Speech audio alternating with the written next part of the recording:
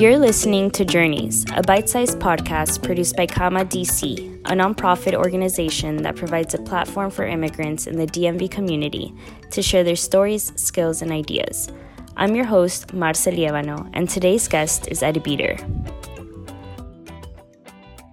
My name is Ed Beater. I came to the US in 2013, so it's around 6 years ago. My background is journalism and translation, and as many of other Syrians, I came to the US because of the war. You mentioned you were experiencing the civil war in Syria that began in 2011. What were some major challenges back home, and how did you choose to overcome them? So one of the things you face as a journalist, whenever there is any war or conflict, that usually the first thing that all parties do is try to silence journalists and to kill the truth. One of the things I tried to use to avoid that kind of any bad consequences to me is to use humor and use some sort of avoiding telling harsh truth and trying to use the metaphors or something that actually be easy to understand and have many meanings, so it cannot be used against me. What was that moment that made you decide to start doing stand-up comedy? People have different coping mechanism. Some of them lives in denial. Some of them try to go to bad ways like drinking or smoking. Some of them act like there's nothing going on. For me, I just realized that trying to use the humor as your coping mechanism can be helpful or so many ways. As laughing is more like a global language. So people will laugh even if they are from different country or different culture. And sometimes if you watch people laughing, even in Japanese, you will laugh no matter, even if you can't hear what they were saying or the jokes they were telling. And back in the days, I used to listen to stand-ups comedy and see those kind of funny shows while I have bombings and tanks and all this kind of clashes outside, because I felt like with laughing we can dream of better future. If you gonna bury yourself into sadness and depression, you will not achieve nothing. So the only way to overcome any kind of depression mood or bad feeling is trying to laugh. In trying to find other meaning in comedy, you mentioned that part of being a comedian is trying to find that link between the culture back home and your life now. What links between both cultures have you identified through comedy? So when I moved to the States and realized there is a huge art called stand-ups, and there are a huge and number of people who are fascinating in trying to tell every possible story, I figured out what would be the best way to express myself and entering that field at the same time. And I realized it can be something between, which is linking my culture with the American culture. And it is something few people can do because you have to be full aware of both cultures. I haven't heard so far of Syrian who does stand-up, at least in my local community in the US.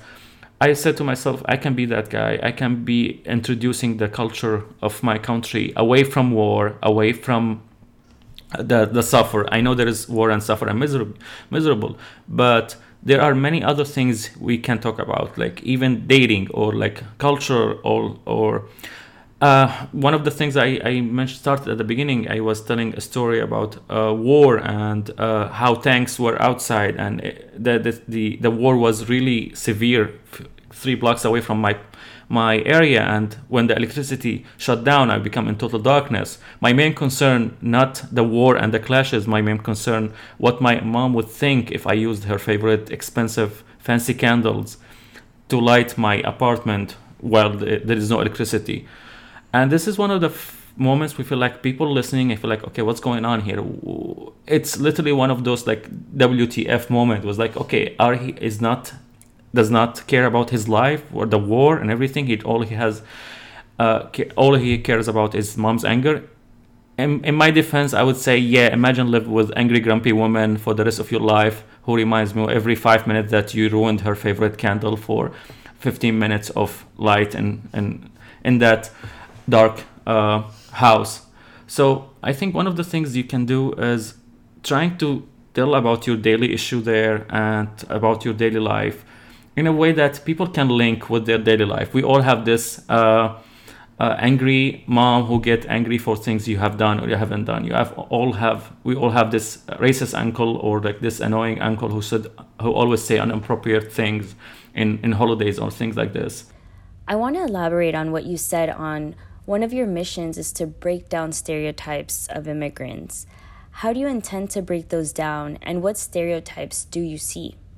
The fact that a Syrian guy came out of that war still able to go on stage and have this amazing and laughable stories to the American people who always have this kind of fixed ideas about Syrians coming from the news.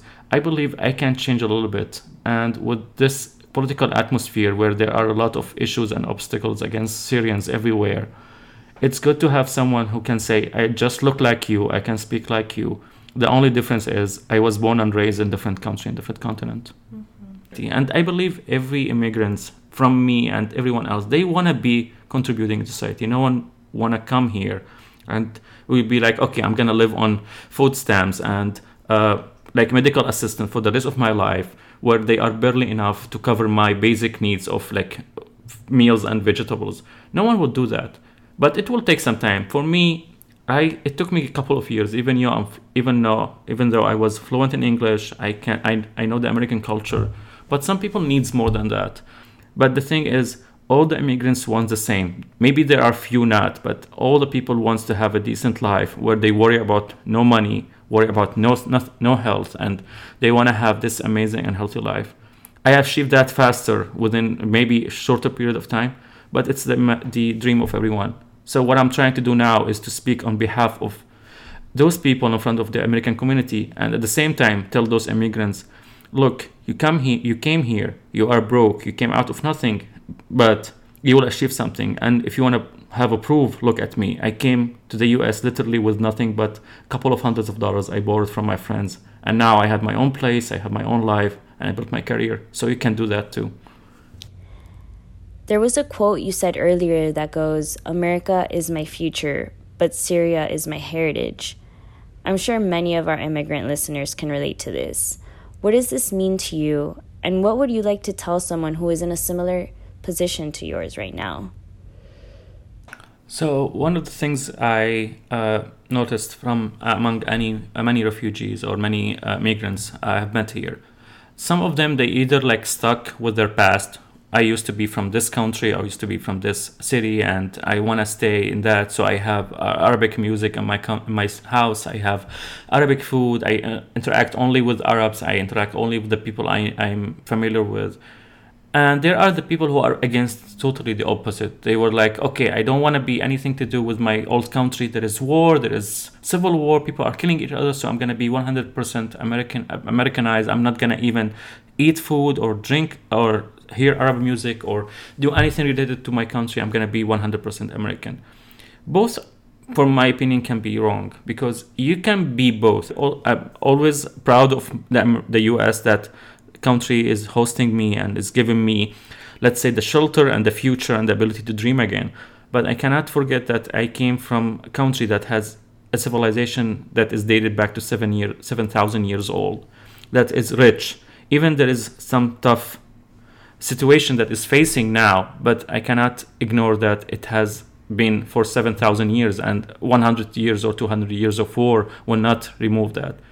And the thing is, try to embrace your history, try to embrace your heritage. You will not achieve anything without acknowledging what brought you here in the first place, your ancestors, your history. But at the same time, accept that you are in a different country, you have a new future. That country gave you everything you have now. They gave you the most important thing, the ability to dream. And now, thanks to the US, I had my own career, my own life, my own future. I would never imagine what could happen if I had stayed there. Thank you, Ed. Is there a quote you want listeners to leave with? I usually, whenever I go to speak an event, I usually try to end up with the following. People usually judge on a person based on his nation or his background or his race or his country or region. I always ask people to judge on a person based on his merits. Don't judge me because I'm Syrian. I will be good or I will be bad just because I'm Syrian. Judge me as a person. Don't judge me because I'm from different area or different background or different region or I speak different language. Treat me as a human. If I'm good, it means that I'm good. If I'm bad, does not mean that all the Syrians or all the Arabs or all the people from the Mediterranean region are bad.